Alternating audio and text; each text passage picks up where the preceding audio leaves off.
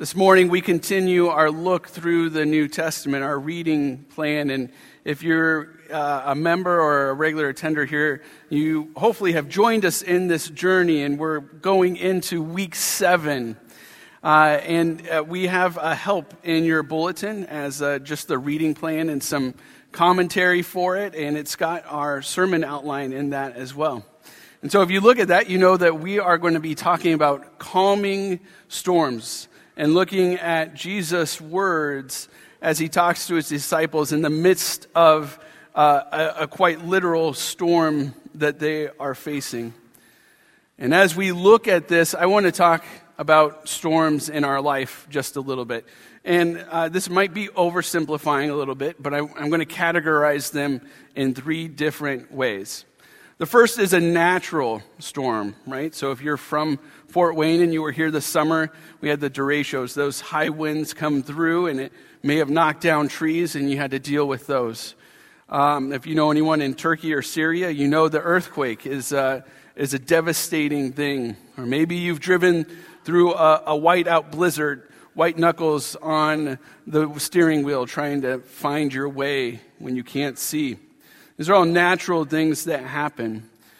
And then we have created storms in our lives where we've done something and we know that we're in the wrong and it has cost us deeply and dearly. Maybe you went in over your head on a bet and actually literally bet the house and lost. Or maybe you put your identity in being a student so much you cheated on the tests and failed the class. Or maybe you thought you were the best at your job only to find out that you were expendable. And so you put all of your trust and all your energy into this one thing that has created problems. The other is forced. The things that are forced upon you, not because of something you've done, but just by the circumstances you find yourself in. So this might be aging parents who need to perhaps live somewhere different, and you're having to make those decisions. It's not something you decided, but you are in the mix of it. Another forced storm of life can be seen in the example of this broadcast.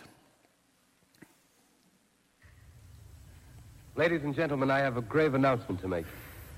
Incredible as it may seem, both the observations of science and the evidence of our eyes lead to the inescapable assumption that those strange beings who landed in the Jersey farmlands tonight are the vanguard of an invading army from the planet Mars. The battle which took place tonight at Grover Mills has ended in one of the most startling defeats ever suffered by an army in modern times. Some of you may have been around for that broadcast in 1938, but that is Orson Welles doing a dramatization of the War of the Worlds. And people missed that it was a drama that was being read on the radio. And so they thought that there was actually an alien invasion happening. And for those of you who are younger, they didn't have Google to actually check it out to see if it was true or not. So there was some panic that was going on at that time, right? And so in all of these storms of life, they have some things in common. Number one, they conjure up fear, right? So we're afraid of what comes next, and we don't know what to do. They also tend to leave us in this realm of uncertainty. And oftentimes when we're uncertain, we start to go inward.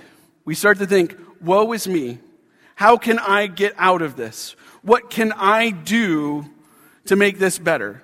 And it's all about us. And I think in that, Jesus has something to say to us, just as he had to say to his disciples. Because the disciples are facing their own storms. They're quite literally straining, right? They're straining against the oars to try and move this boat. And it'd be easy for the disciples. They're all fishermen. They could have bragged about how strong they were. They could have put all of their weight into being able to just row this boat across the lake. But here they are struggling with it. And then we see that they think Jesus is a ghost as he's walking on the water, and they're terrified. These are words that we recognize. These are words that are part of our lives at times. Maybe not right now, but I think we can all have some sense of what it's like. But thankfully, that's not the identity that the disciples had. They weren't just men of strength. That's not where they put all of their identity. But Jesus, as he comes to them, he reminds them of their identity in him. And he says this, "Take courage. It is I. Don't be afraid." These are the same words that have been spoken to God's people for a long time. We see that example in Joshua as Joshua is getting ready to go and conquer and take the land. God says, "Be strong and courageous. Don't be afraid, for the Lord your God will go with you." And here we see Jesus saying the same kind of thing to his disciples. Only he says it like this, "Take courage. It is I. Don't be afraid." And with that statement, "It is I," he conjures up this idea from way back in the day when Jesus says, "I am who I am." Or when God says that to Moses and he's trying to say, "How am I going to talk to Pharaoh?" And he says, "I am who I am." Well, Jesus, he says it like this, "Ego eimi." That's the Greek there. And quite literally, it's translated as "I am" or "I am he." Right? I am. I'm that guy. I've been here from the beginning. I know you. I've got you. You're okay. Jesus is pointing to a firm foundation, not something that's going to be shaky and rocky in the storms that we face, but something that is solid and there. He points to grace. Don't be afraid. He knows we fear. He knows that the disciples are terrified. Don't be afraid. That's a word of grace. I've got you. Love casts out fear, and you are loved. Take courage. Be encouraged where you're at. You can get this. You got this. You can do it. Be encouraged. And so with these three statements, Jesus refocuses the disciples not on the storm of life, but on him as the anchor, as the one who brings grace, as the one who brings encouragement and strength into the storm. And so the question is, we know what storms the disciples were facing, but what storms are we facing in life? Maybe if you're like me, you still have fences that are down from the summer storms. Maybe you've created a storm that you don't know how to get out of. Or maybe things have been forced on you that you are trying to deal with and you don't know how to. And all of this, there's some amount of fear. There's some amount of uncertainty.